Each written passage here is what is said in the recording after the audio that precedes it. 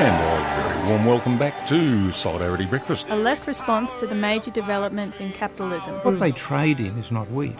They trade in famine. A little dose of revolutionary optimism. I think it's really important to sort of express solidarity globally. It really is a deal by corporations, for corporations. The Union forever defending our rights. Down with the black leg. If you think the ABC's left wing, don't listen to this program.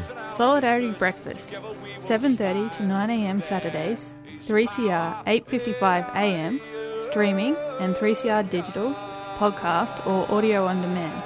And of course, the website, solidaritybreakfast.org.au. Solidarity forever. Good morning, everybody.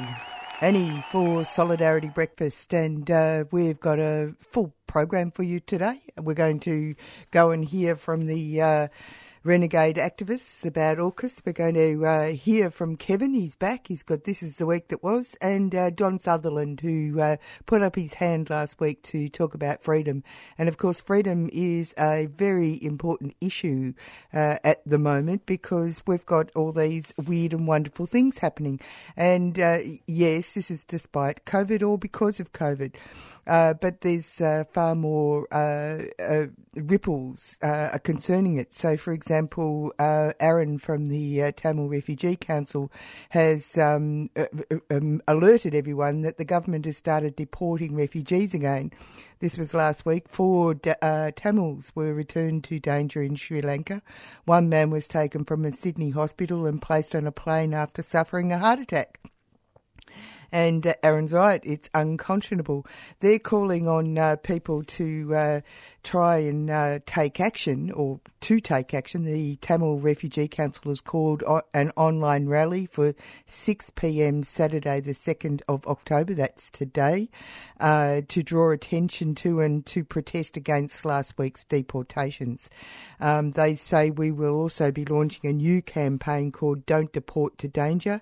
This campaign will not focus only on Tamils, but all refugees at risk in Australia. And they say we need to put a stop to forced removals. We need temporary protection visas to be able to be made permanent protection visas. So go to the Tamil Refugee Council website and find out more about what's going on there. 6 p.m. Saturday, that's today. Also, you would have noticed that Josh Frydenberg on Thursday, I think it was, actually stood up, and if you're unaware, he is the Treasurer.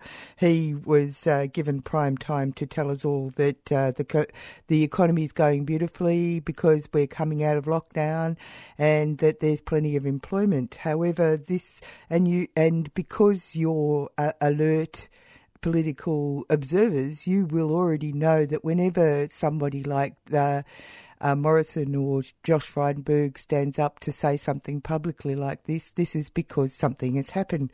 Well, in actual fact, the ABS revealed that there's been a 36,000 drop in the number of job vacancies available, down to 334,000 last month. And so that's a decline in the quarter, the biggest decline in the quarter, both at 16% in New South Wales and South Australia.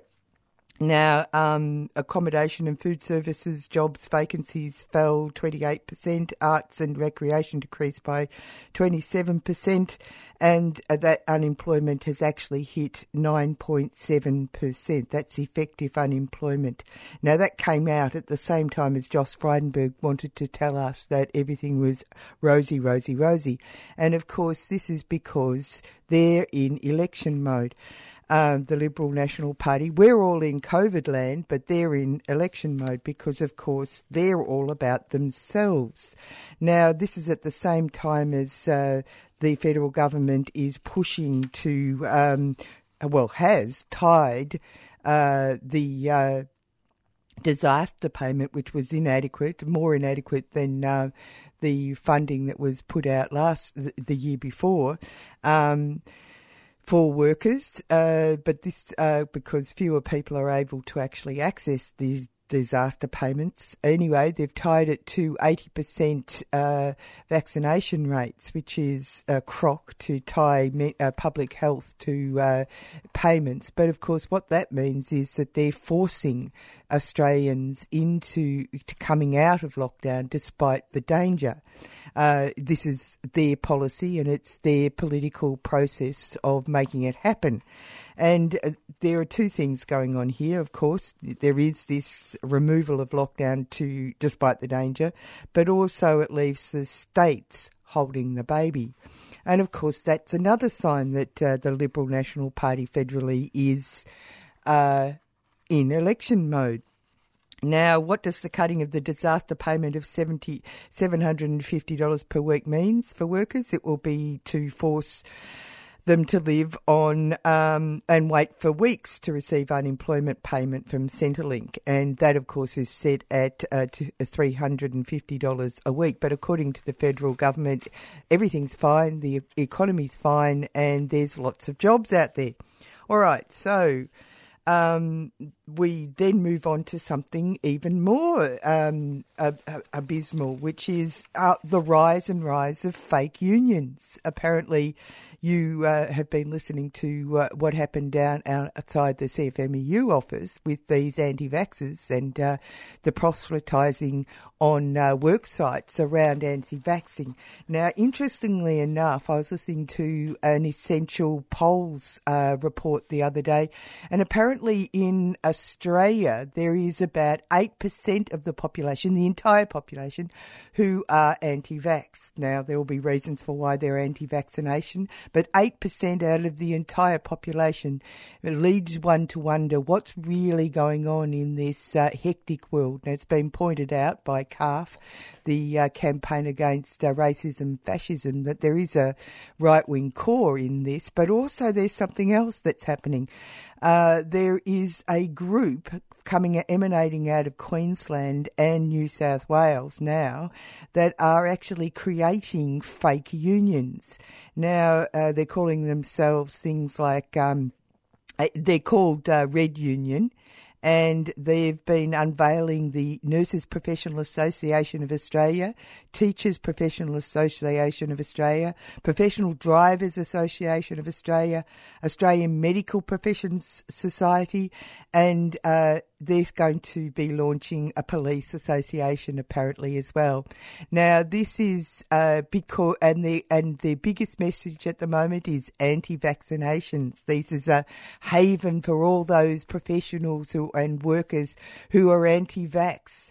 And lo and behold, it's been discovered that behind this is the LNP, the toxic LNP members who win at any cost.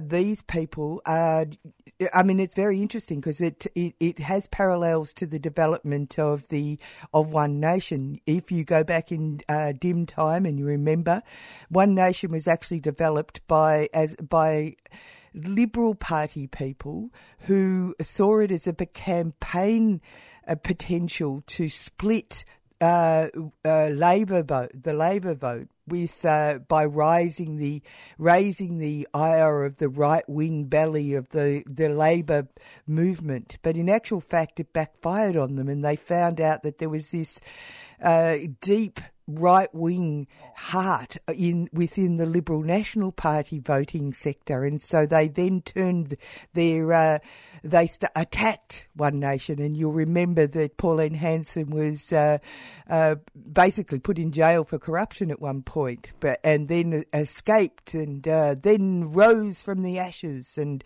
developed One Nation on its own, right? So this was something that backfired on the Liberal Party. So now they've obviously come up with something else which they believe will divide the Labor vote. It's really a real pox on the Liberal National Party, and you should actually, if you have any leanings towards that, and I'm assuming that if you're listening to this program you don't, but you should create conversations around it.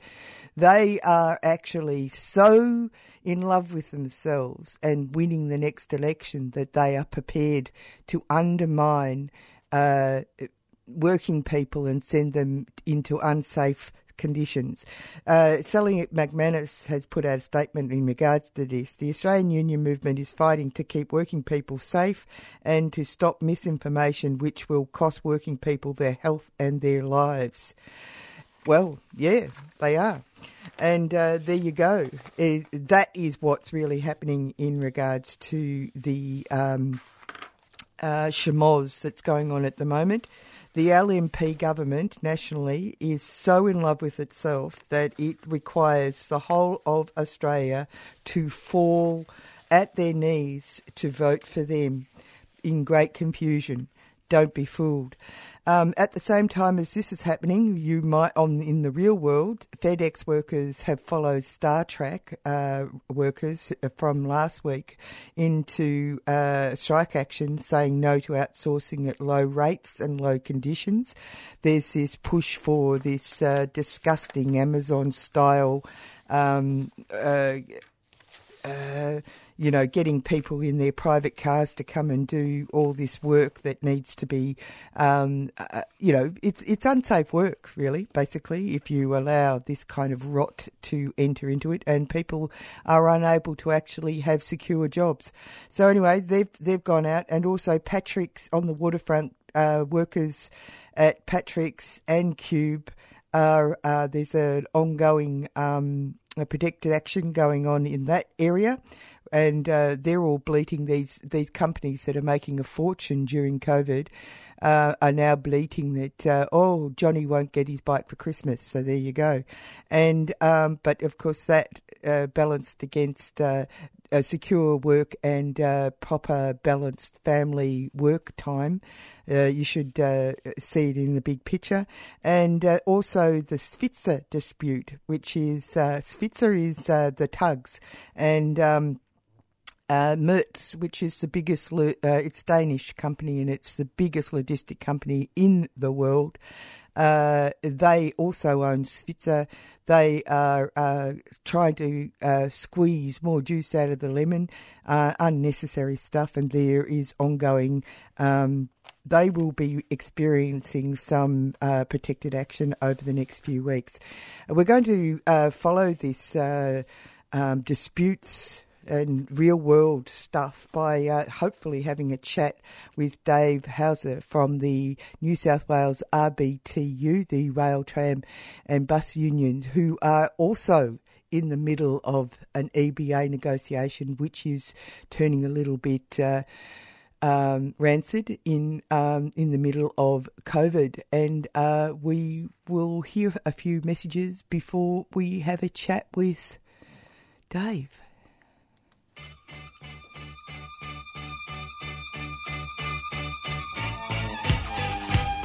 Australia has joined together with their imperial mates from the US and the UK, forming a new military partnership, AUKUS. The Raucous Anti-AUKUS Caucus is bringing together activists from across the country to launch a fight back, and we need you to join us.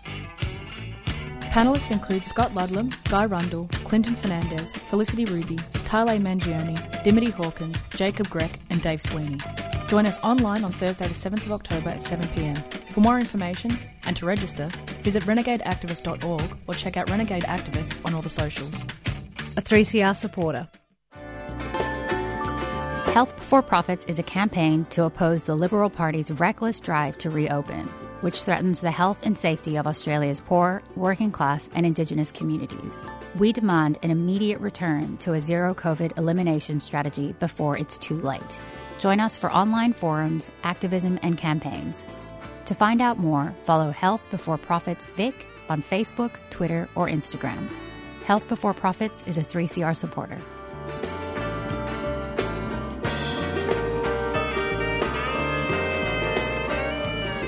And you're back with Annie on Solidarity Breakfast, and we've got Dave Hauser on the line. G'day, Dave. How are you? I'm very well. How are you? Good. Just woken up. Sorry to do that to you. Yeah, the joys of a shift worker.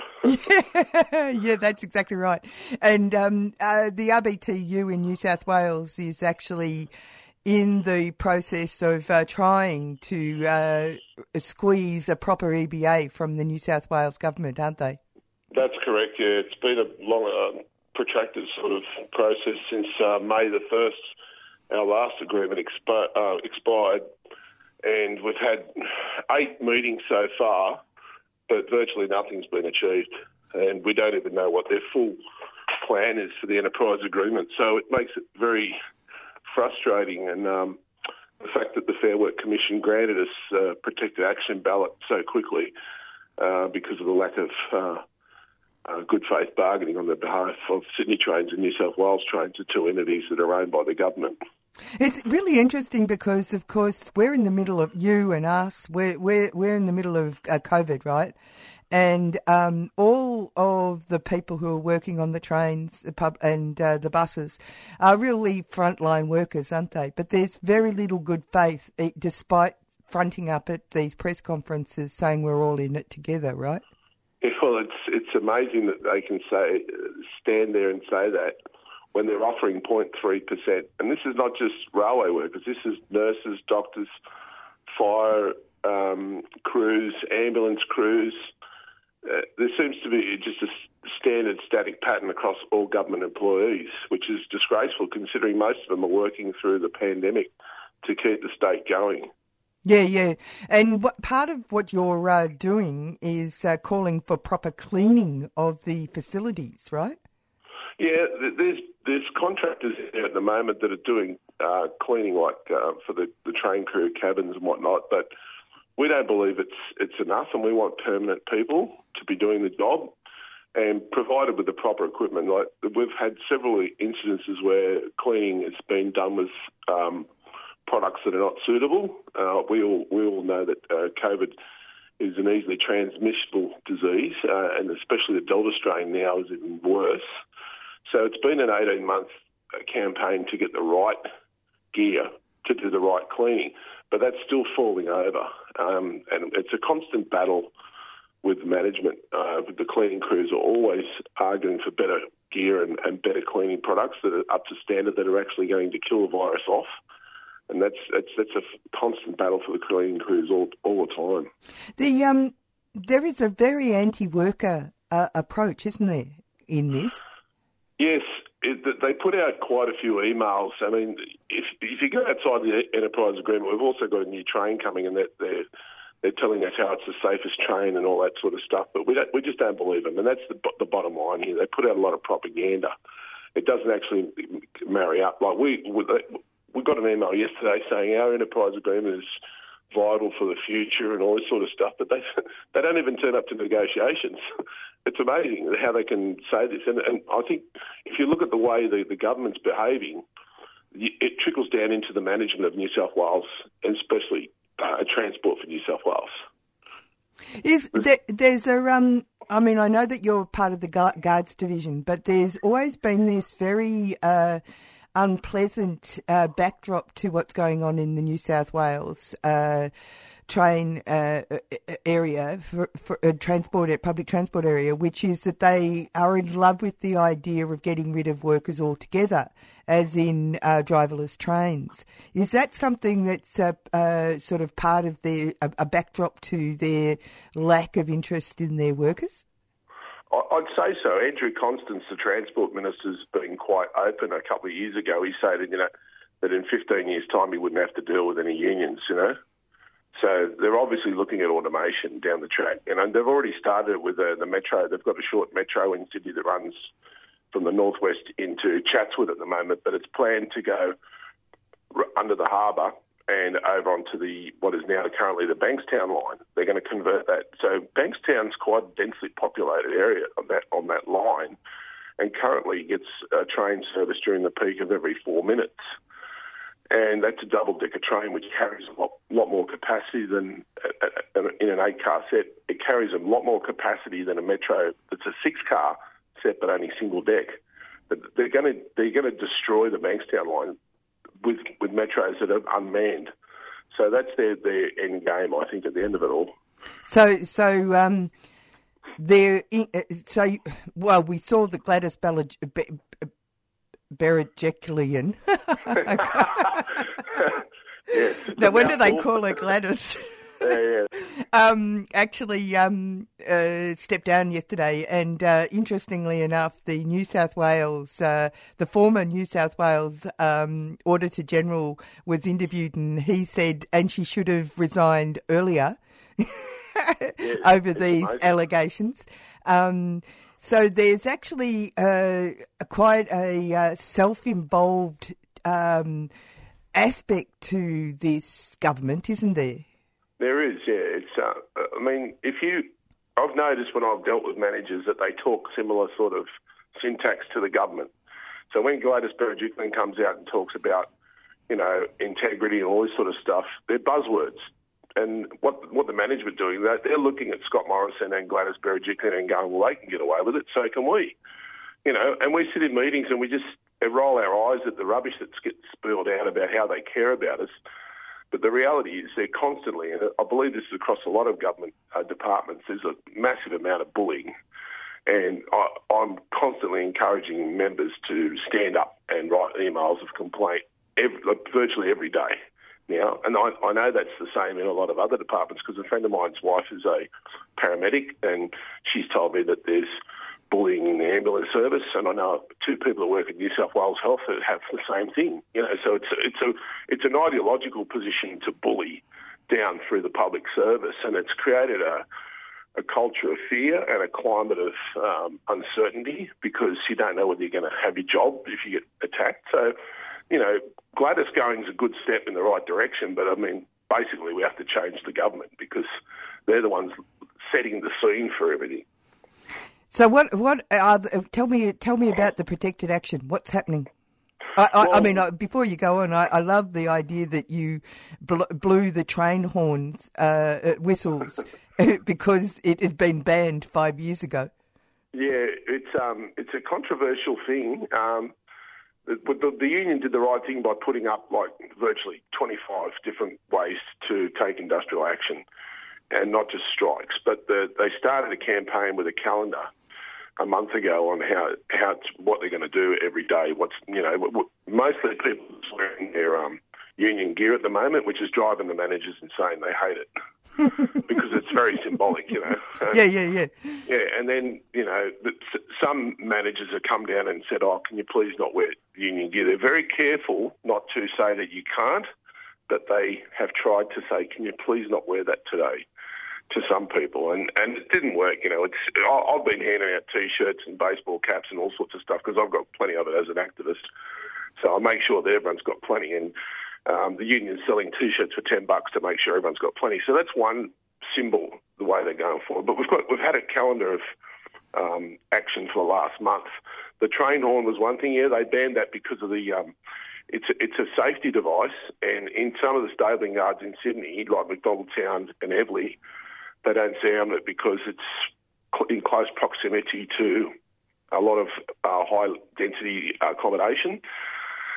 But what they are allowed to do is if they go into a tunnel or a cutting, they have to sound it just in case there's some track workers or trespassers there. So, but they're doing it at every station as they take off. Or one night I saw one driver hitting the horn constantly for about 20 seconds, and that drives the management up the wall too, which is good, because they're constantly driving. This is the one time we get a chance to fight back, and get a decent wage rise. So there's a whole heap of stuff that we can do. And today, me talking to you, to the media, we're strictly forbidden under the Code of Conduct to do that, but because we put it down as a protected action, we're allowed to do it. So that's really good that I can actually talk to you and have a conversation with you about what's going on. Yeah, isn't it amazing, this business about, just as a matter of interest, this business about these rabble-rousers around anti-vaccination. I don't know what your opinion is on this, but it's been pointed out that there is these fake unions that have been created, which are being created by LNP members. Right. And they're all talking about our freedoms, like they're refugees from a Trump's America or something. But you guys have written in your contracts that you are not allowed to tell anybody about what's going on in your workplace. Yeah, it's very frustrating. as a unionist, you want to be able to counter what the corporate media says. And then the corporate media is always going to put a slant on everything. So you want to be able to have that say. And this is the one opportunity I've had. I've been working on the railways for 14 years, and I've never been able to speak to the media. I've been approached a couple of times on stations, and I said, I can't talk to you. Please contact the media unit, because journalists are always trying to get a comment of some incident or what's going on. But you can't, because you're risking your employment then. So this is a great opportunity for working class people to have a voice. Yeah, what's the next stage in the, what's the next development? Well, I don't know. Actually, I've got to contact the union on Tuesday to find out what the plan is, because we only had a month calendar. Yep. But I suspect that they've got something up their sleeve. On Tuesday we had a 4-hour stop work meeting, and we had a Zoom meeting that went for nearly 2 hours where we discussed what was going on. And Alex Clarsons is our state secretary, and he indicated that there'll be more action forthcoming, because obviously the management didn't listen to us. And I suspect somewhere along the line we'll have a 24-hour stoppage. Okay. But I don't know tactically when that's going to be, and I'm sure that I can't really divulge that because I don't want to give management right. too much of a heads up. No, that's right. Well, thanks for talking to us, and good luck. We'll watch it with a great deal of interest. Yeah, great. Thanks very much for having me on. It's been much appreciated. And now you can go back to sleep. Thank you very much. Have a good day. You too.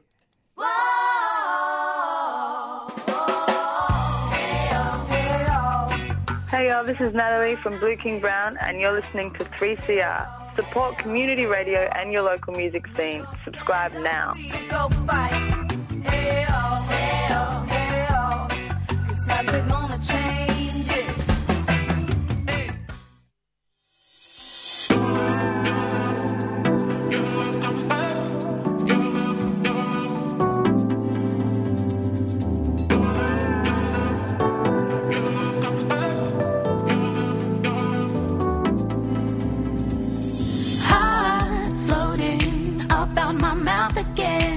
When I couldn't see you, I had to scream out your name.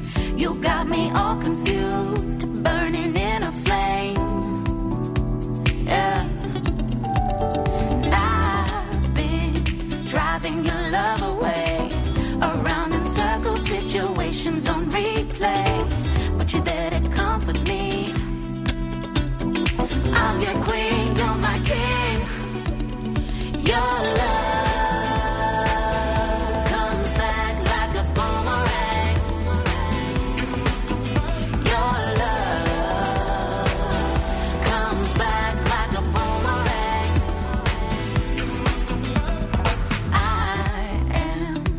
chasing all my dreams. I'm trying to take us, but we're stuck in a fantasy. I'm living on the edge, but don't you let me go. No, no way. I'm never moving on. You held my hand, our love is forever strong. I'm your queen, you're my king. Your love comes back like a boomerang.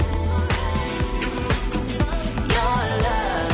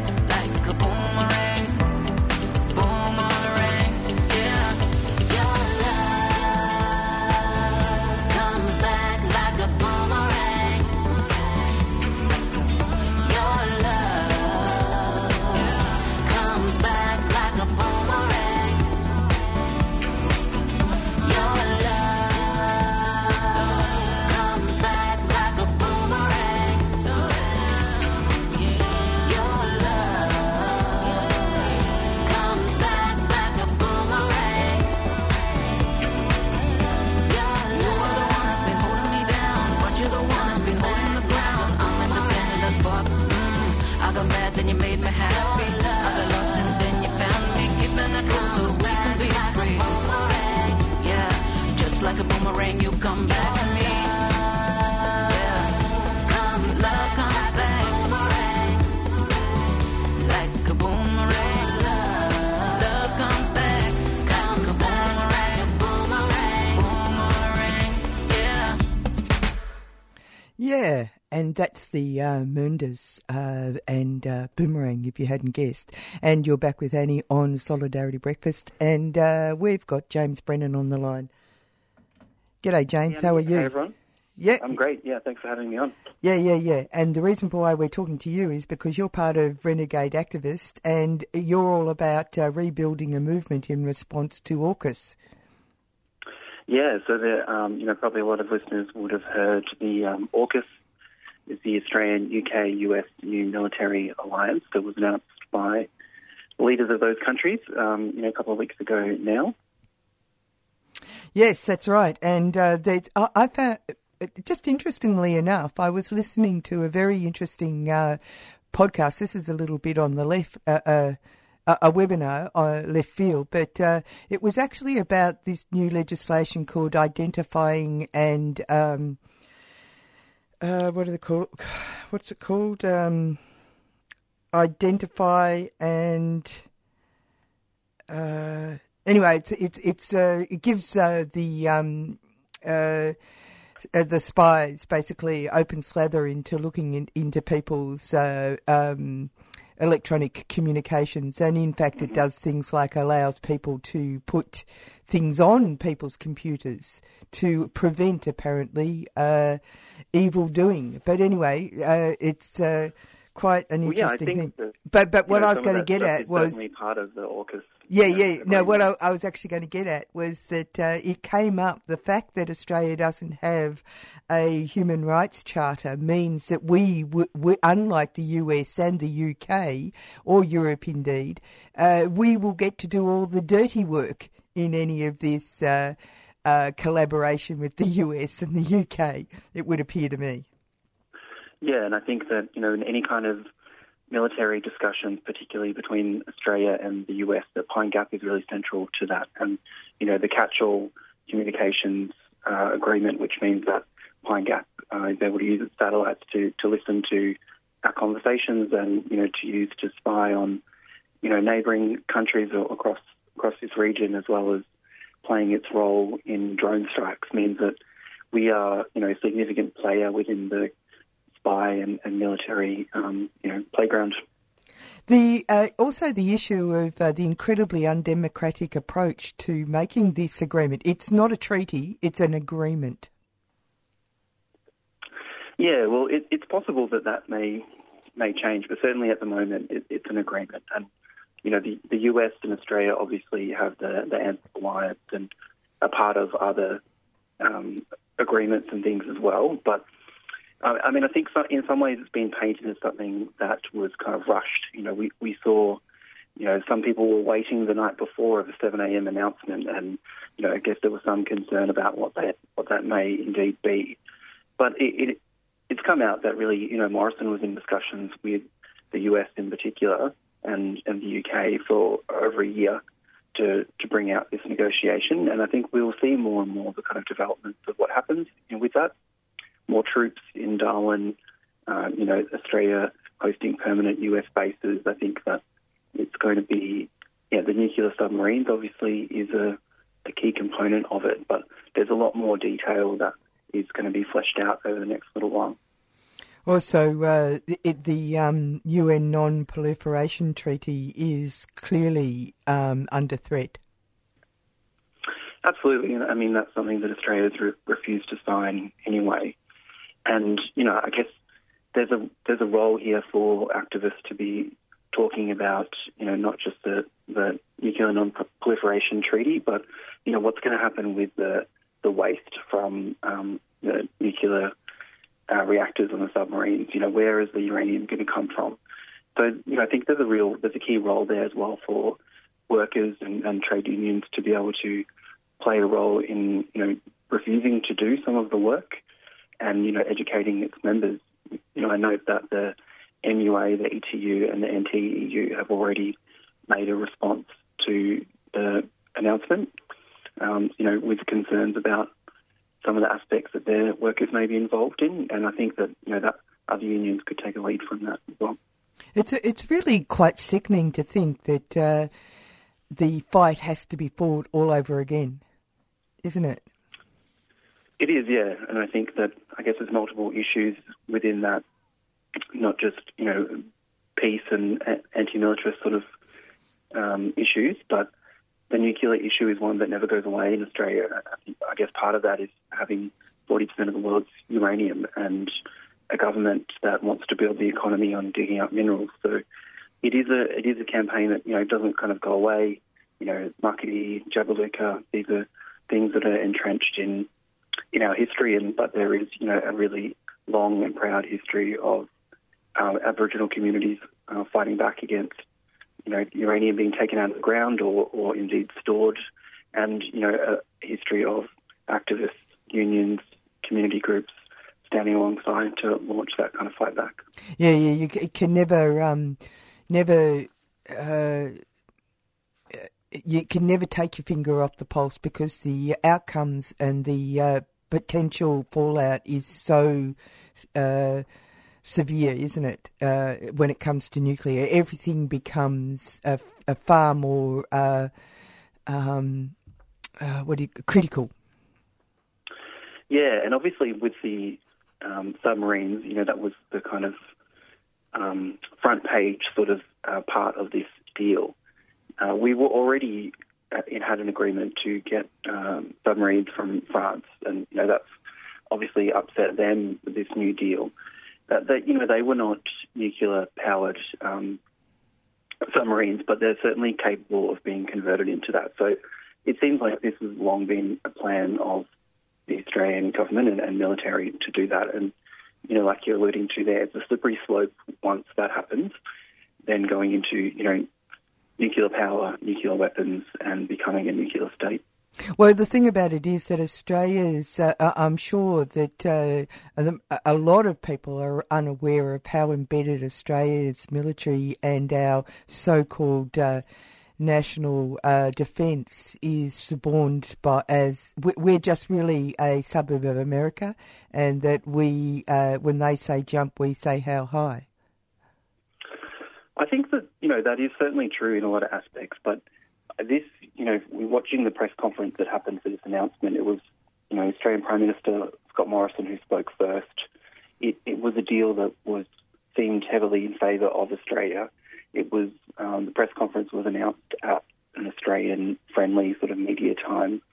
And, there is a history of Australian leaders, Billy Hughes, John Howard after September 11, dragging Australia into military conflicts as well. So I think, we're constantly wanting to show to our neighbours that we have a big body in the US to help us out, but also, we want to be a dominant force and imperial force in this region as well. Yeah. Actually, it was quite sick-making to watch Morrison say, our Pacific family. I found that so creepy. Yeah, if you look at some of the ways that we, treat our neighbours, Papua New Guinea and, West Indonesia Papua. and all of them. I mean, there's not many friendly ones that we have a good relationship with, and even probably our closest ally in the region, New Zealand. There's been pressure on New Zealand leader there, Jacinda Ardern, to come out against the AUKUS agreement. They've said that the submarines will be unable to go through New Zealand waters, but there's been pressure there to make a stronger statement against the deal there. And are you implying that with that set-up press conference that and the positioning of Australia, that in actual fact the charm offensive almost that the Americans are employing, it's a house of cards, that in the sense that if people, they don't sell the story to Australia, and that part of it doesn't work, then potentially the house of cards could fall. Well, from the announcement, it was certainly a deal that was Australian focused. It was about what was happening for Australia. The US had not shared the details of nuclear submarines with any other nations except the UK, I think, around 50 years ago. So it was opening up a different part of the alliance to Australia there. But, I guess there are other details which we're not aware of. What else is Australia committed to with the US? More troops stationed in Darwin, permanent bases in that kind of area, which can be a launching pad to the rest of Asia. There's been increased satellites built in Pine Gap over the last couple of years. So, we're not kind of sure of what those kind of aspects of the deal are. We do know that there will be more troops. But I think, it is very much heavily brought upon by Australia. But it's an alliance that benefits all of the parties. Yeah, okay. So, but of course, you're part of Renegade Activists, and you've called. You want discussion and action, don't you? Yeah, we've put together an event, and you can go to renegadeactivist.org to find all the details and register there. And I had an announcement just before on the show, so there's the details there that people can find out. It's happening next Thursday at 7 p.m. On Zoom. And, by having it online, it's a way that activists from across the country are able to gather together. And, we've got speakers that are able to speak on some of the kind of different issues that we've touched on today. Because, as we've kind of had in this discussion, it's a pretty broad agreement and a lot of issues that kind of touch on there. But I think it's a really important time for the anti-nuclear, the peace movement to come together and to share an alliance that, we have worked really well together in the past on these kind of issues, and to really strengthen that, broad appeal, to say that there's a lot of people in Australia that don't agree with this alliance and don't agree with the strategy of militarising the country. Thanks for talking to us this morning, James. Thanks a lot.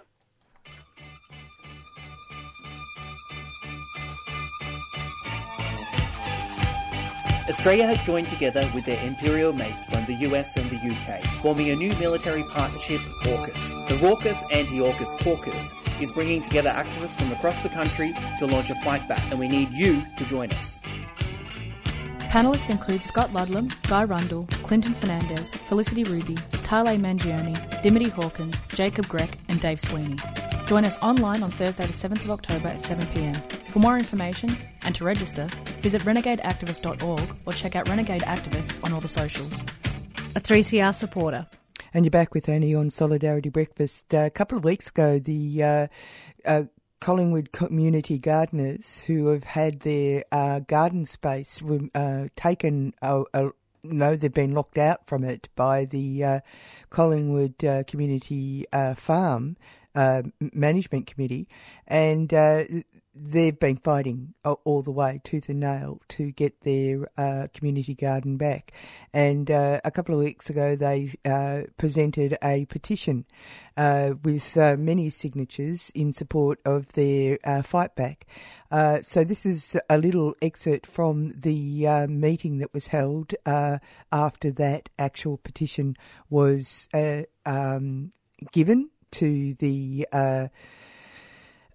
management committee, and also a little bit of a breakdown of what's going on at the moment. So welcome to the petition delivery event for the Collingwood Community Gardens. My name is Giles Filkey and I'm a Yarra resident and community gardener. It is briefly worth mentioning straight away that our campaign has meant that the Farms Committee of Management was held accountable for ensuring the gardens, that they must remain community gardens for those of us living in the city of Yarra, and that we cannot lose this green space. The campaigning by the gardeners has already achieved so much for the Yarra community, despite the continuing lockout by the farm. Initially, the announcement by the farm about the gardens made no mention of the gardens being retained as they are. And today we've received a commitment from the Committee of Management that the gardens will remain in what they've said is, quote, a community food growing space. So I'd say that they are still hesitating about the community gardens, but we're definitely seeing a real shifting of the position, the initial position of the farm, and the way in which the farm has been communicating the lockdown and the closure of the gardens to us, the gardeners, and to the steering committee representing the gardeners so far. We're still concerned, however, that the committee of management of the farm has plans to completely clear the site, which they've made statements about even a few days ago to us in meetings with the Department of Environment, Land, Water and Planning and the representatives of the Crown Land Office. And there is no clear way forward, however, with one plot renovation in particular that's already been carried out, costing upwards of $25,000.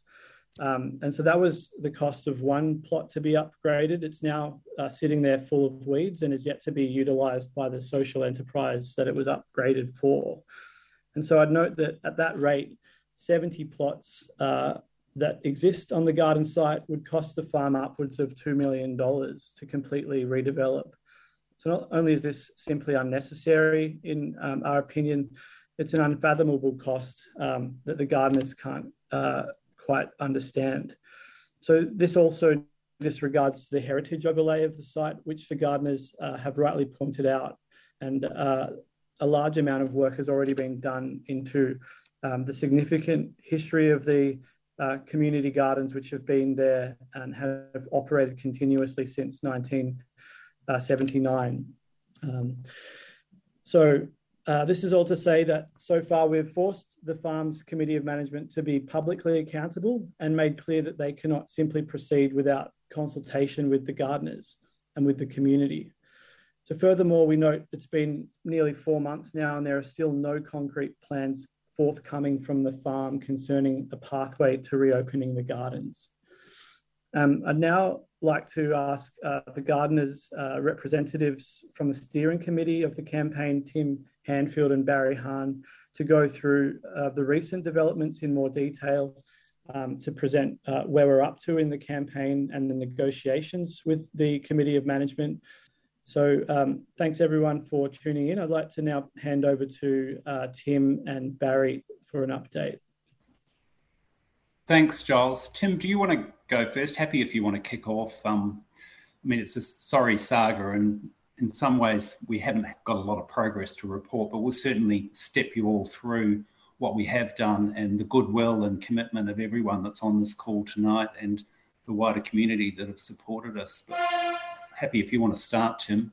First, I want to say a huge thanks to everyone that signed the petition, and that without this public campaign, I'm confident that site would be a bare, devastated-looking bomb site, because that was the intention of the Committee of Management.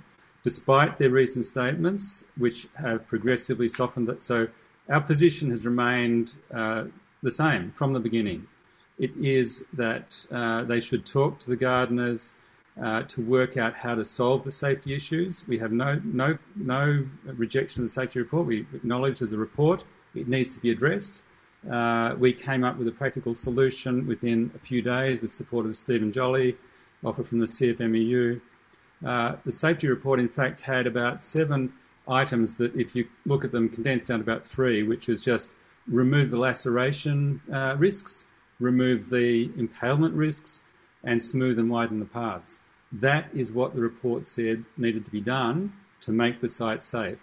Now, almost 4 months later, the farm has failed to do anything on that, but it has used it as an excuse to pursue their own agenda, which is really a fundamental change. And I think what we've got here is a culture clash. It's a clash between bureaucracy and community. So the community gardens represent 42 years of the Yarra's community growing food in an informal, relaxed, happy space.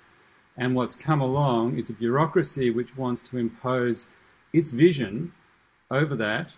And to do so, it's necessary to destroy what is there. So that's the fundamental argument here. And it's all masked in lots of words around accessibility and safety and so on. But what they're doing is they're using this they're proposing a state of perfection in terms of all these bureaucratic rules, and the result is the exclusion of everyone from the use of the site. The standard they're proposing far exceeds the farm itself. If they applied that to the farm would be shut down forever. And so here we are, 4 months later, almost, no time frame offered as to when we would get back in, and they're doubling down on the idea that the only way to let us back in is to completely change the site. Now, they've softened the words. It's now refurbishment. Originally, it was clear the site with heavy machinery. That statement was made. It's a direct quote from Nina Collins, chairperson of the committee, I think she is, or the president of the committee, when they made the announcement of the closure. She said they'd been advised the only way to solve these issues was to clear the site, and it could only be done with heavy machinery. And they keep backtracking on all of these things, and that's because of the public support that we've had, showing the disingenuous nature of their communications. So we met with them within days of the closure. We proposed a joint statement where we would jointly agree that we would address the safety issues immediately, and we would engage in a consultation process with them about the future of the site. So we've never ruled out their vision of the site for the future, but what we've said is you cannot leave it unused for an indefinite period of time, while that vision is carried out. And still, in their response to the petition, and I encourage you to read it, it's all very vague. They talk about what they're going to do. It's going to be a community garden at some point, but right now it's a devastated site of weeds, and it needs to be solved. Right. So that's our position. We continue on. It's only through the support from the public community, through the petitioners, through other public support, that we finally managed to get through to Lily D'Ambrosio's office. She, in turn, delegated resolution of this matter to DELP, Department of Environment, Land, Water and Planning, and we have been in communication with a senior DELP person who is facilitating meetings between us and the Committee of Management. So we've had 2 meetings so far. It's a painfully slow process, and the committee has been absolutely reluctant to make any concessions whatsoever to their position. But we are encouraged by what appears to be a pretty genuine approach from this senior DELP staff member who's overseeing it. And he has said he is committed to have as many meetings as it takes to solve this matter. But we need to keep the pressure up, and we need to keep pushing our case. And ultimately, the committee management needs to be seen for the failure of their administration of this bit of land over a long period of time. I'd just perhaps make one brief comment. You talked about plots being cleared for $25,000. This was mentioned by Nina Collins when she announced the closure.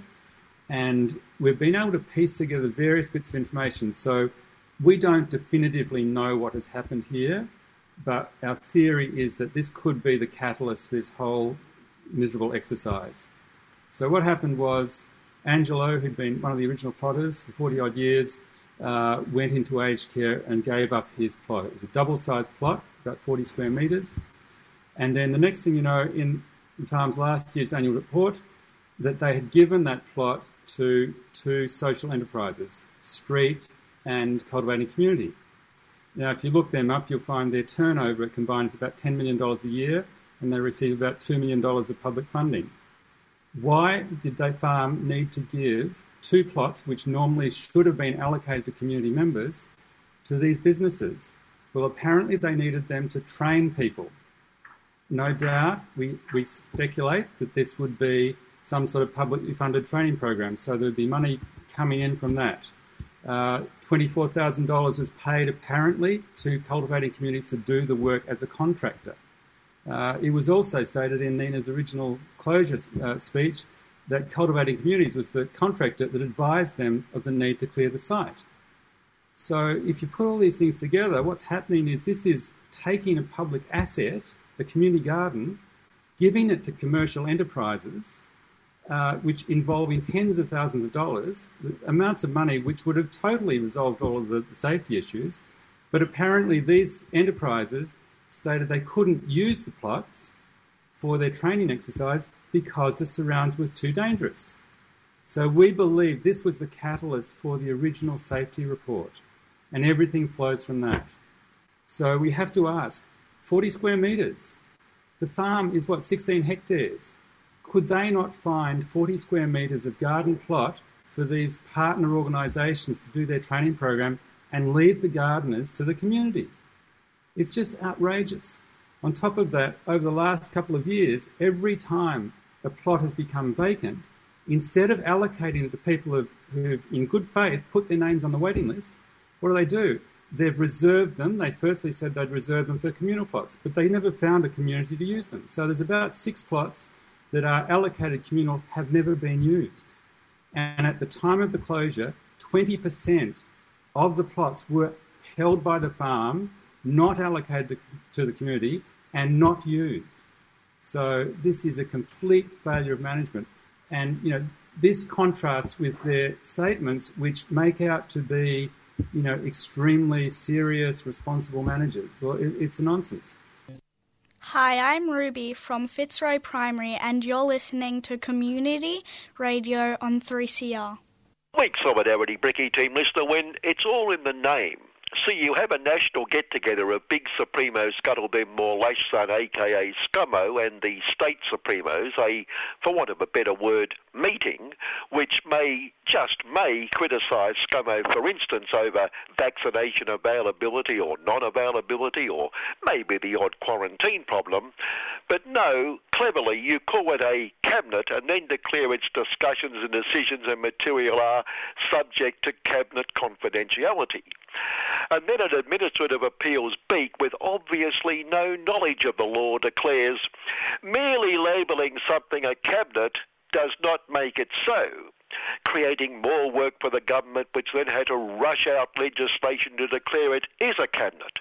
Not that we are suggesting the government is secretive, but cabinet confidentiality is a sacred tenet of the Westminster system we also cherish, like the car park rorts affair and the sports rorts affair, which the respective departments and ministers tell us we unfortunately can't get access to the relevant spreadsheets and any other documents that just may assist those who suggest there were rorts, because those rorts are subject to cabinet confidentiality, achieved, we assume, by making sure there was some mention of it at some cabinet meeting, or perhaps you just say there was.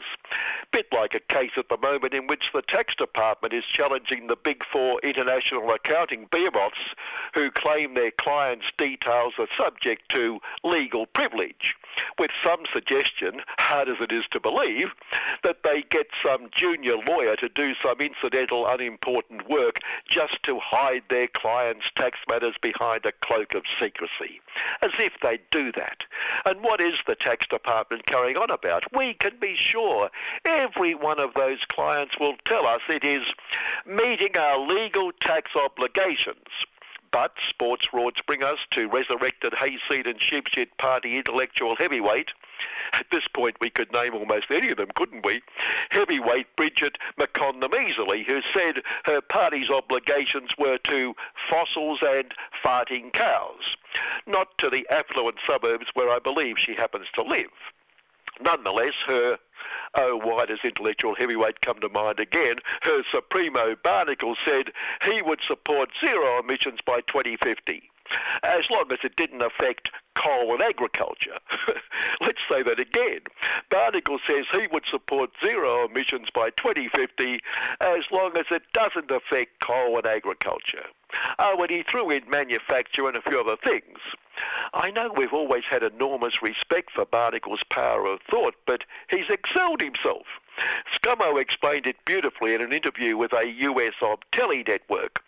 It's one thing to have a commitment, but in true blue Aussie, you're not taken seriously unless you've got a plan to achieve the commitment.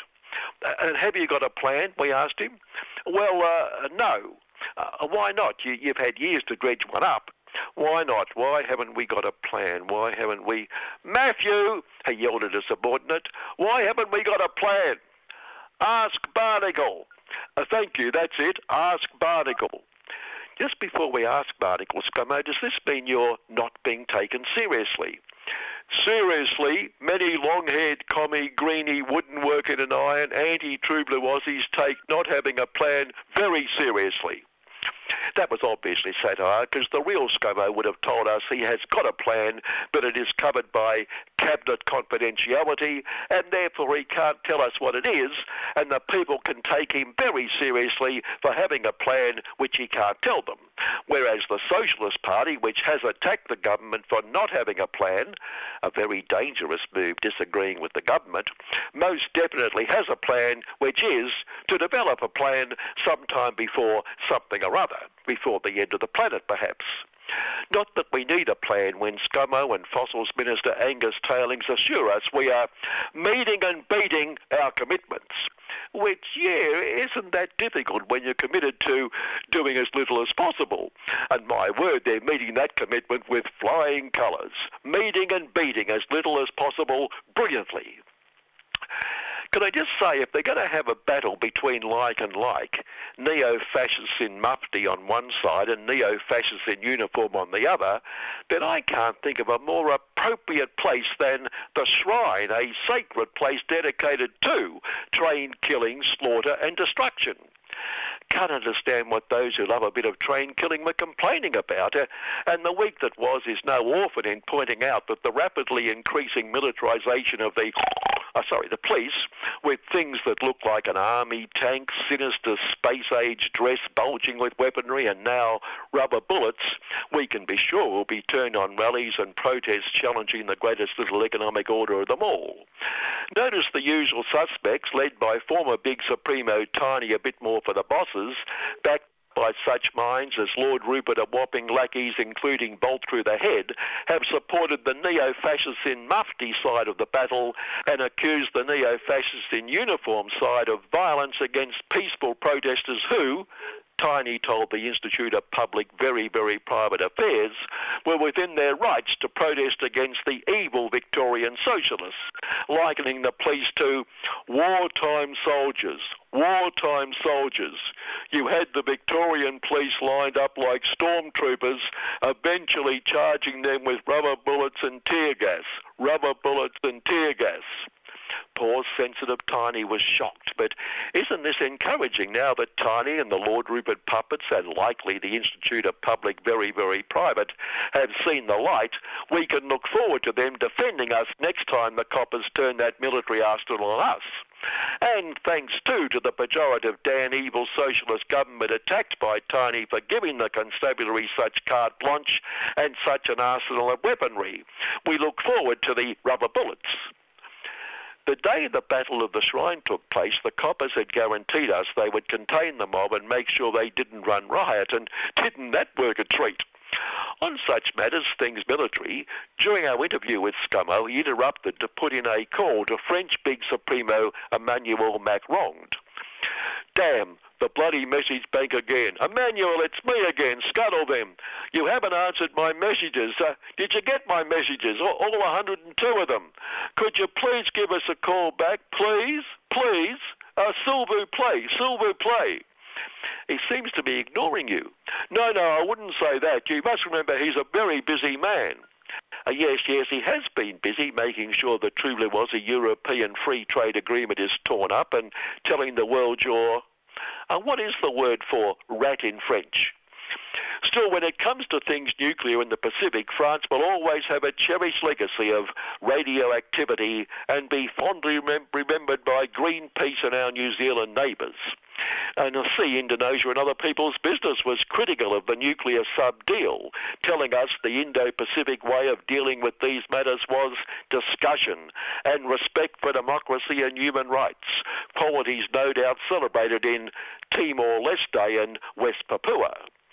Why is it, listener, that every time we hear ScoMo or US of Big Supremo Joe or their new friend desperately looking for friends following his success with Brexit, Boris, talk about the ordered free Indo-Pacific ideal to which they aspire, it sounds like a call to arms, war talk, trillions on weapons of mass destruction because they so love peace, merchants of death rubbing their hands together. War is peace, exemplified whenever the Minister for Trained Killing and Being Offensive, Constable Peter Duffer, opens his mouth, which unfortunately he won't keep shut. Real surprise this week, economic analysis from the US of the UN of the US of the world, showing the 400 wealthiest families with wealth up to $160 billion pay on average a tax rate of, just when we thought they would be coming up with all sorts of dodges to avoid paying tax, on average a tax rate of a massive 8%. No, seriously, admit it, we all thought they'd pay lots less than that. Of course, that being the average, then some would obviously be paying a lot less, but let's be clear, we can have no doubt they are meeting their legal tax obligations. At the other end of the wealth poverty scale, back here, big economic guru Josh Frydenhuis announced he would terminate government support for workers affected by COVID restrictions. This was, he said, to give them certainty. And to his credit, we'd have to agree, the certainty of a bit of starvation in the comfortable gutter they move into, or into which, to be pedantically correct. As for corporate welfare, our old mate Innes Will Cost, the workers of the True Blue Aussie Industry Profits Group, advised, we have to be careful how we come out of it. Careful, Innes. Well, yes, we have to be careful, but caring employers don't find themselves having to fork out for, having to pay their workers' salaries. In fairness, Josh said he hoped his contribution to poverty would encourage the state supremos to open up their economies sooner. But COVID is running riot, Josh. The state supremos have to sort out their priorities. It's the economy, stupid. Not stupid, but bit of bad luck for those intellectual heavyweights we referred to. Poor Bridget, who, as we said, fingered affluent urban seats who don't understand we can't afford to address climate change, if there is such a thing, naming big economic guru Josh Frydenhuis' seat specifically, probably because Josh said we should aim at zero emissions by some time after the end of the planet. Thankfully, not because of climate change, if there is, but because not aiming would hurt the greatest little economic order, which in order must trump climate change if there is, and a panacea.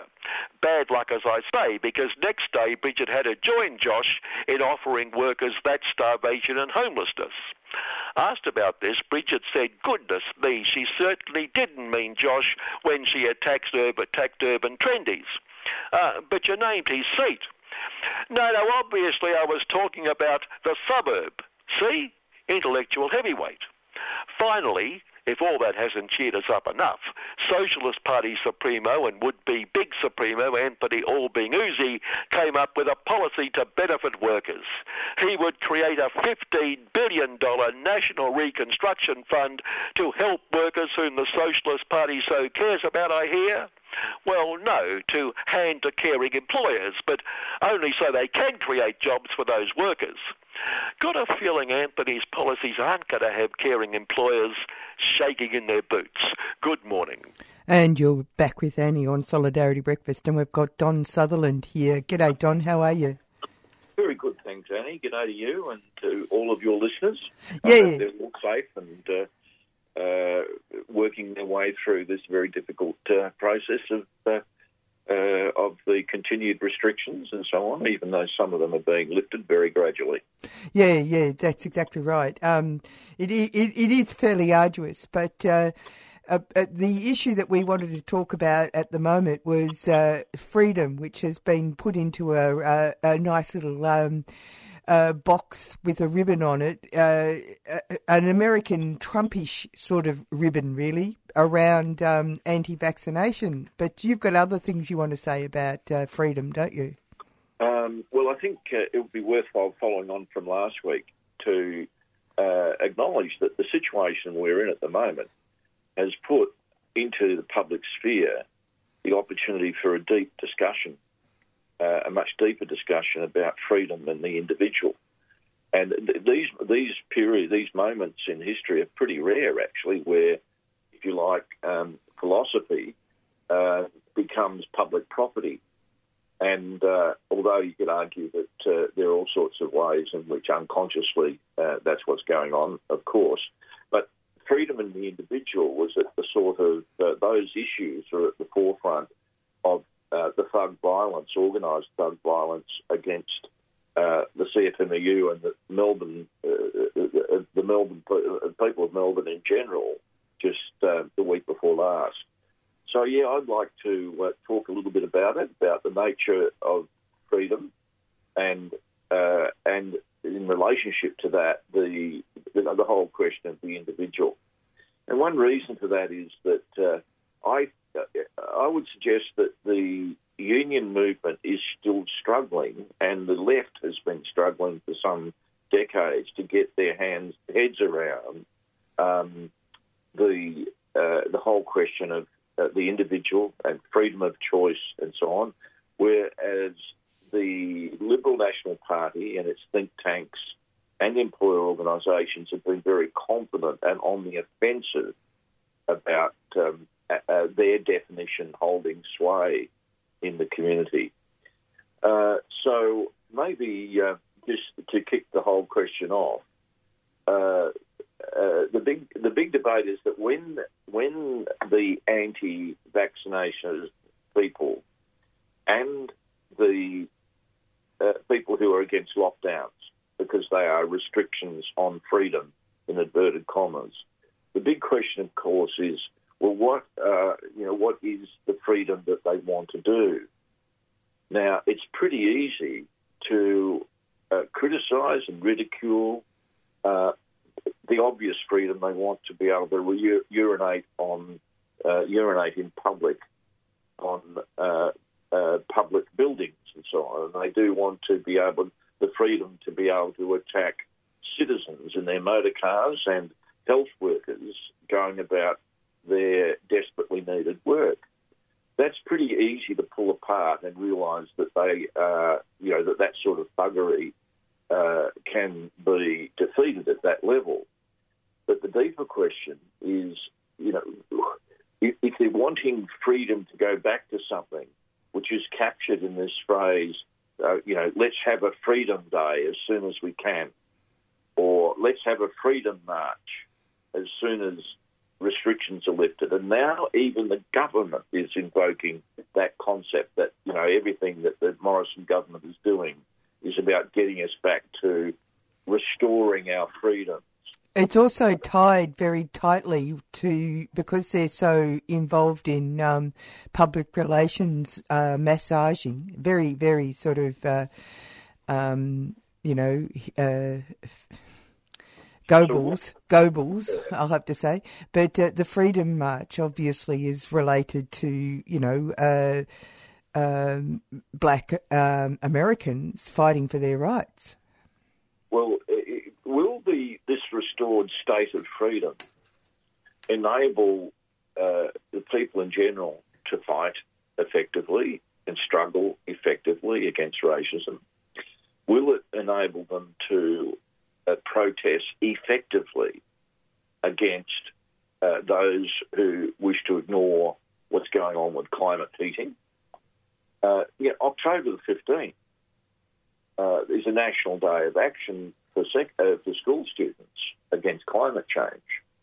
Now, in several states and other locations around the country, there are going to be deep street demonstrations. If any of them get really direct in terms of lifting the level of anger against corporations and governments who are too slow to make the necessary changes, is there then freedom for the police, those that Kevin just described as the neo-fascists in uniform? Is there freedom for them to physically prevent the effectiveness of those protests? We could go on. Does it mean the freedom to scab, for example?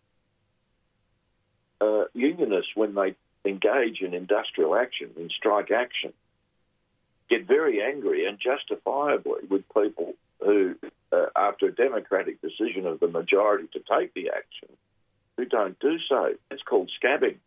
Well, are the champions of freedom amongst the anti-vaxxers and those who are opposed to restrictions, are they saying that there should be the freedom to refuse to join in a strike action that has been democratically decided upon? Of course they are. That's what they're saying. But it's ridiculous. And one can go on, is it a return to the freedom for people to bludge off those so that, there's, 12% union density, thereabouts, depending on the industry? Those who work alongside of unionists enjoy the same conditions of work, that pay, including safety and so on, in which unionists and their union officials establish certain standards. Does this restoration of freedom mean that those people can just bludge, not pay any union dues, not participate in the meetings, but bludge nevertheless? So this is what they're talking about when they talk about freedom days. Or as someone else has pointed out, Don, it's a freedom to cause sickness in other people around them. And so it goes on, exactly. Should nurses and other health professional registered nurses who are required to be vaccinated in order to go about their work, and furthermore not to spread anti-scientific knowledge, should they be given the freedom to continue to do so? The nurses are not even, by overwhelming majority, nurses are not demanding that sort of freedom. But that is the freedom that the anti-vaxxers and the anti-restrictionists people, the anti-virus restrictionist people, are in fact arguing for in practice.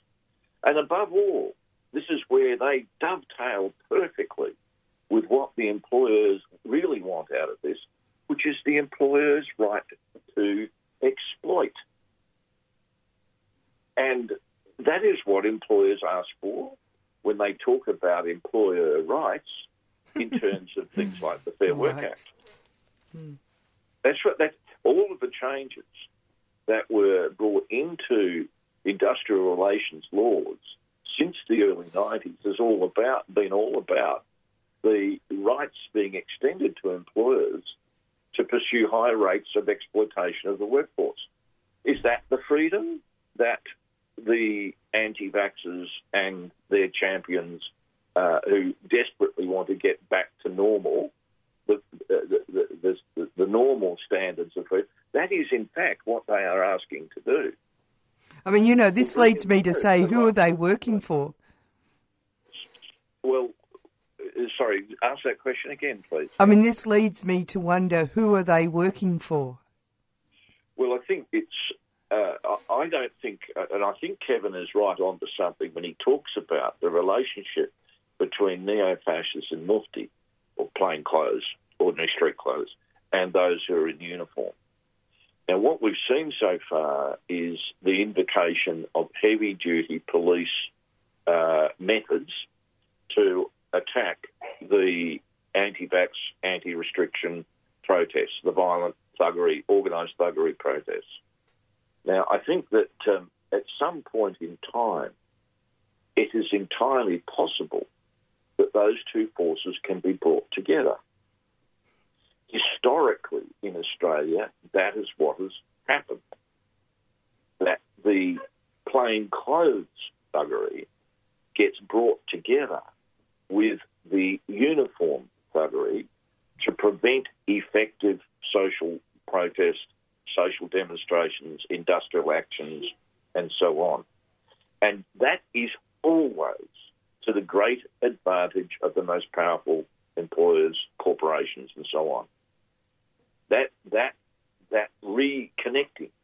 So instead of the police attacking the organised thuggery, there is potentially a point at which they come together. And the purpose of that is to entirely destroy the capacity of the ordinary population to combine together to pursue its demands for a better deal in the society. And I think that's potentially where we are heading in the next 12 months to 3 or 4 years. Now, mixed up with this is in this, demand for a return to freedom is, of course, the whole question of the individual. And I think the left and the union movement in general is still struggling with this conceptually. So, for example, we have a prominent union leader saying, I've stated that I'm not against vaccination. I said I'm against the state government taking away people's right to choose for themselves. Now, there are variations on that statement in some union statements about mandatory vaccination. It's not quite as direct as that. But that formulation, that way of thinking, is a misunderstanding of the status of the individual in union activity.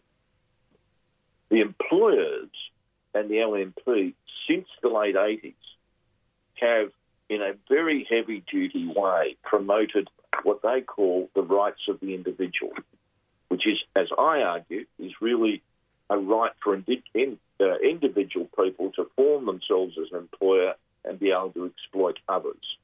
And then that gets extended to the big employers. Now, that, and mixed up in that, is a freedom to choose whether or not you're in a union or not. So the freedom of association law gets redefined as a freedom of association and freedom from association, which is a right to bludgeon. That's the legal right to bludge off of others in the society. So this whole thing of the individual, I think the important way to understand this is the difference between individualism and individuality. In fact, they are polar opposites. The employer's demand to promote individualism, the rights of the individual, is all about self-centeredness, self-advancement, self-protection, self-love, all of those sorts of things, and selfishness above all. Individuality is something entirely different. That collective human activity through unions and other forms of organisation, individuality is the capacity, each person's unique ability to be themselves and develop their human capacity, to constantly be in a process of development and improvement that they seek, that expresses their unique personality. And the best protection for that is not individualism. That actually denies individuality. The best protection for that is combination, bringing together people so that they can pursue demands that enable the unique development of each person's unique capacities.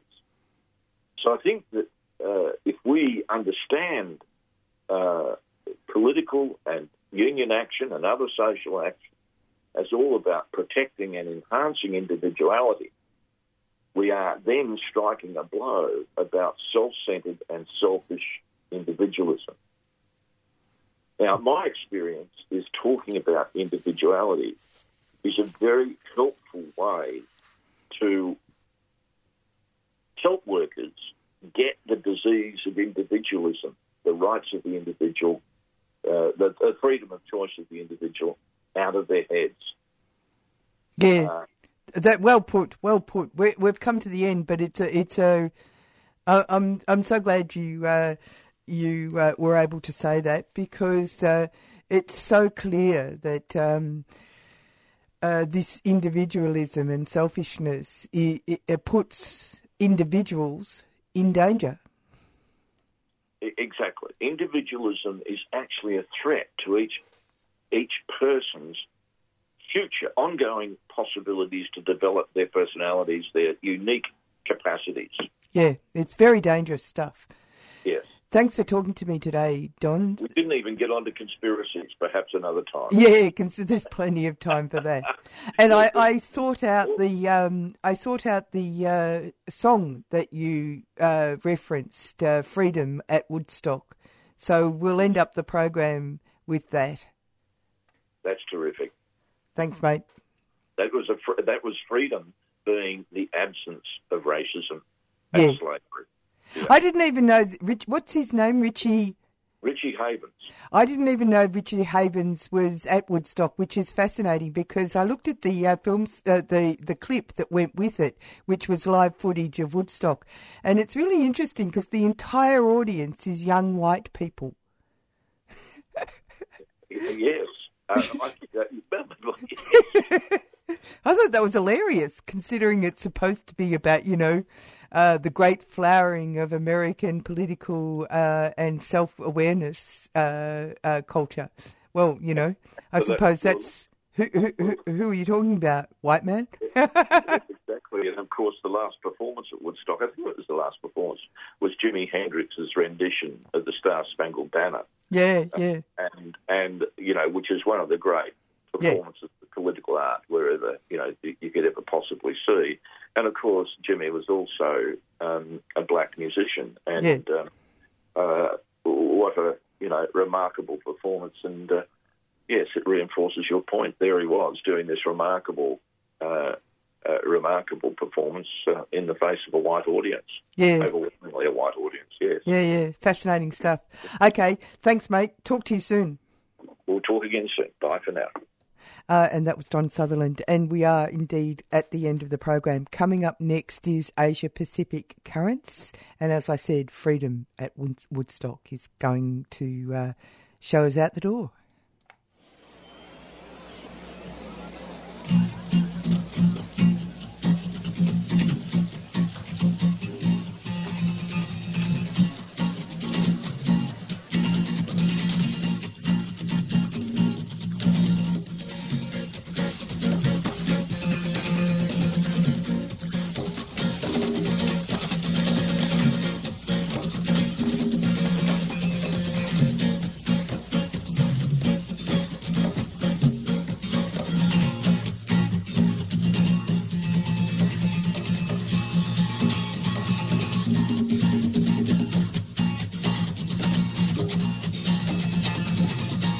Guitar of Mike, please.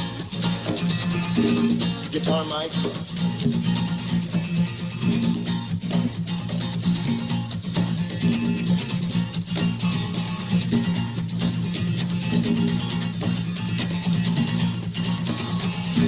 Freedom, freedom, freedom, freedom, freedom, freedom, freedom. Sometimes I feel like a motherless child. Sometimes I feel like a motherless child. Sometimes I feel like a motherless child. A long way from my home, Lord. Singing freedom, freedom, freedom, freedom, freedom, freedom, freedom, freedom, freedom, freedom. Sometimes I feel like I'm almost gone. Sometimes I feel like I'm almost gone. Sometimes I feel like I'm almost gone. Yeah, long, long, long way from my home, yeah.